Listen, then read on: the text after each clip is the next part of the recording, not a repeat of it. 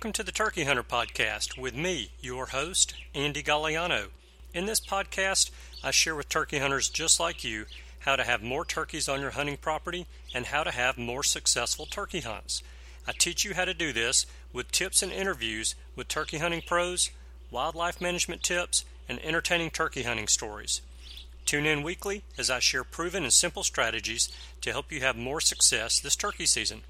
Make sure to head over to www.iamturkeyhunting.com to subscribe to receive free turkey hunting tips, tactics, strategies, and product reviews. Also, please visit and like my Facebook fan page.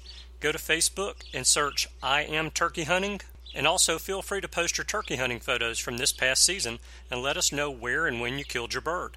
For all of you Twitter users out there, please follow me on Twitter, where my handle is @TurkeyHitman, and I will be sure to follow you back.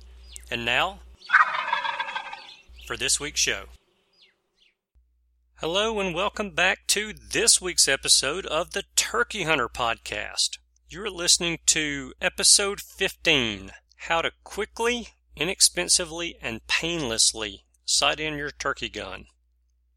You know, as turkey hunters, we tend to focus a great deal on honing our calling skills. We spend a ton of money each year on the latest and greatest turkey calls that have been endorsed or invented by our favorite hunting celebrity. And truth be told, most of these calls work as advertised, and some do not. We also spend hundreds of thousands of dollars each season on the latest and greatest, most realistic turkey decoys ever invented. And most of these decoys do a marvelous job imitating the look and shape of a wild turkey, just like they're advertised to do. In addition to all that, we also spend hundreds of thousands of dollars each season buying the latest and greatest, most technologically advanced camouflage clothing. Most of these clothes and camo patterns work as advertised to help keep us cool or warm and or well hidden. Even though we spend all of this money on these things each season, I've never seen a turkey call or a turkey decoy or an article of clothing actually kill a turkey. We spend less money and less time on the one thing that truly helps us kill turkeys, and that's our shotgun. We typically spend a lot more time and energy and money shopping for and buying calls and decoys and clothing than we do sighting in and patterning our guns. Now, I know this is true because I've been guilty of it myself in the past, and I've watched a bunch of hunters miss turkeys early in the season with their favorite shotgun, Old Steady Freddy, because they forgot that they still have the same choke in their gun that they used when they were dove or rabbit or quail hunting in the fall, or because their sight on their gun got bumped while the gun was stored in the safe in the off-season. Perfect example of this. I was hunting with my good friend Todd at my hunting camp. It was early season, year before last. We spied some turkeys in one of our food plots, and Todd sat down on the edge of the food plot. I backed off of the field and circled the field to go around to the other end of it in case the turkeys decided to go out that end of the field instead of the end of the field where Todd was. I got about halfway around the field when I heard a shot. So I was very excited. I thought my old buddy Todd's killed him another turkey. So I start walking towards the field and I hear another shot. And I thought, well, there was only one gobbler in the field with a bunch of hens. So I guess he missed the first shot. Or maybe he wounded the turkey and that was a follow-up shot. So because he shot twice, I stayed put and waited for some sort of a signal that he was done, just to be safe. Once I got that signal from him, I started walking towards the field, got there, and Todd missed the turkey with both shots. He had forgotten that he still had the same choke in his shotgun that he used when we went on a December dove hunt. So he's flinging $5 or $6 shotgun shells across a food plot 40 yards through a modified choke and didn't even cut a feather on the turkey he was shooting at. Now, just so I don't pick on Todd in this episode of the show, I'm going to let you know that I've also made the mistake myself of not shooting my shotgun before season started.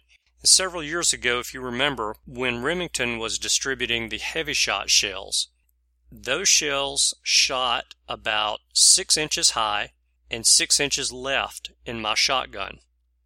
but they would flat kill a turkey. So I shot them, and I just would not aim directly at a turkey's head or neck. When I shot, I would aim 6 inches low and 6 inches to the right. Well, the second year after I started shooting those shells, Heavy Shot ended their agreement with Remington, and they started producing the shells themselves. So I bought a box of them and did not shoot those shells before season. That season, I killed 8 turkeys, and I missed 8 turkeys. I had 16 opportunities at turkeys and scored half the time. Instead of the shells shooting 6 inches to the left and 6 inches high, the shells were shooting a foot to the left and a foot high. I was missing turkeys like crazy. So I highly recommend that you shoot your turkey gun before every season. My dad taught me at an early age to always shoot a gun each season before you take it into the field, because you never know what could have happened to the sight or the scope on that gun. That's a lesson that I've always followed with my rifles and almost always follow with my turkey gun. Let's face it, sighting in your turkey gun on paper is painful, it's time-consuming, and it's expensive.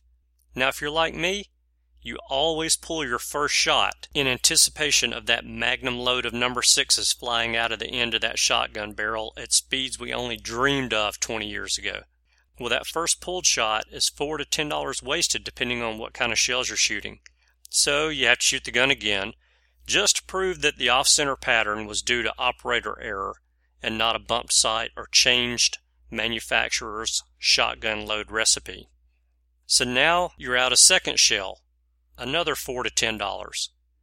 And that box of leftover shells from last year, or the new box of shells for this season, is getting lighter and lighter.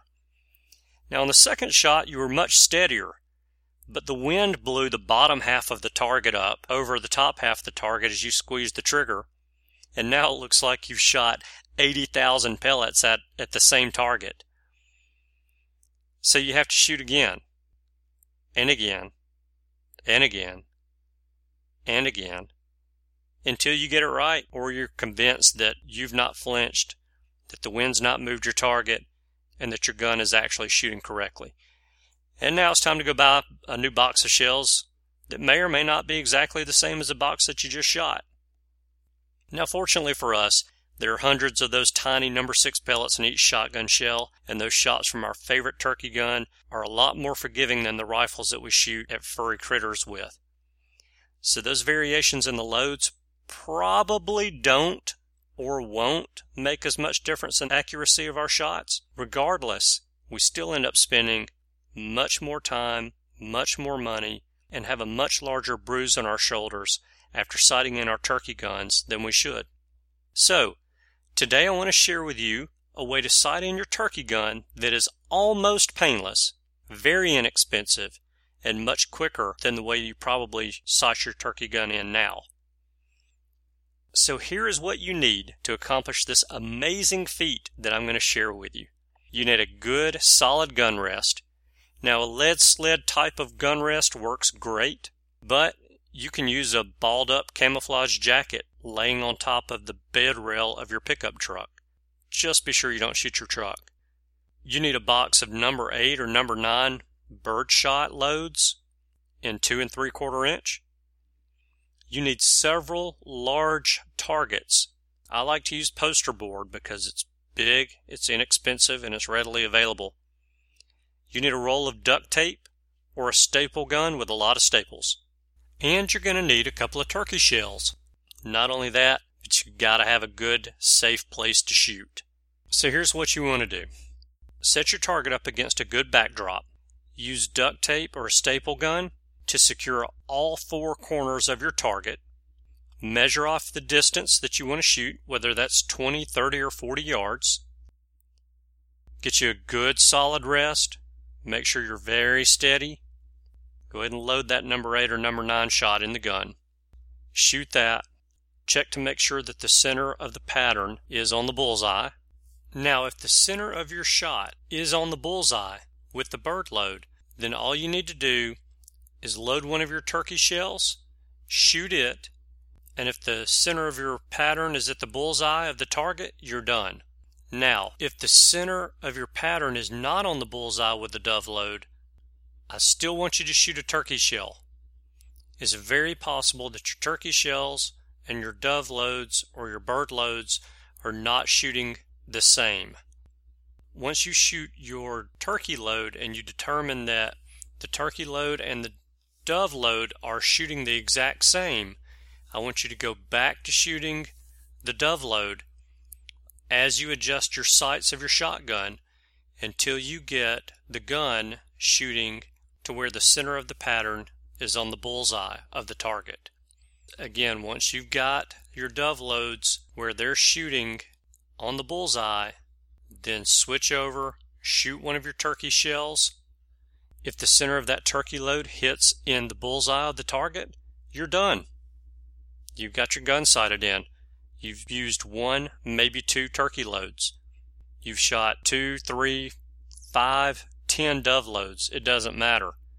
You're shooting dove loads at a fraction of the cost of your turkey shells and a fraction of the kick that your turkey shells have as well. So that's my trick for sighting in your gun. You're obviously not going to use this trick if you're patterning new turkey loads, but it works wonderfully if you're shooting the same turkey load that you shot last year, and you just need to check to make sure that your gun is on target. So I hope you guys have enjoyed this little tip today. I appreciate you tuning into the show. I know you have choices, and I appreciate you spending time with us. I look forward to seeing you next week for another great episode of the Turkey Hunter Podcast. Have a great week. Thanks for tuning in. You were just listening to the Turkey Hunter Podcast. If you enjoyed the show, please go on over to iTunes and leave a 5-star review. And make sure to head over to www.iamturkeyhunting.com to subscribe for free turkey hunting tips, tactics, strategies, and product reviews to help you have a more successful turkey season. And stay tuned for upcoming episodes on hunting afternoon birds, how to film your hunt, and the breeding cycle of hens, as well as some guest interviews. Thanks again for listening.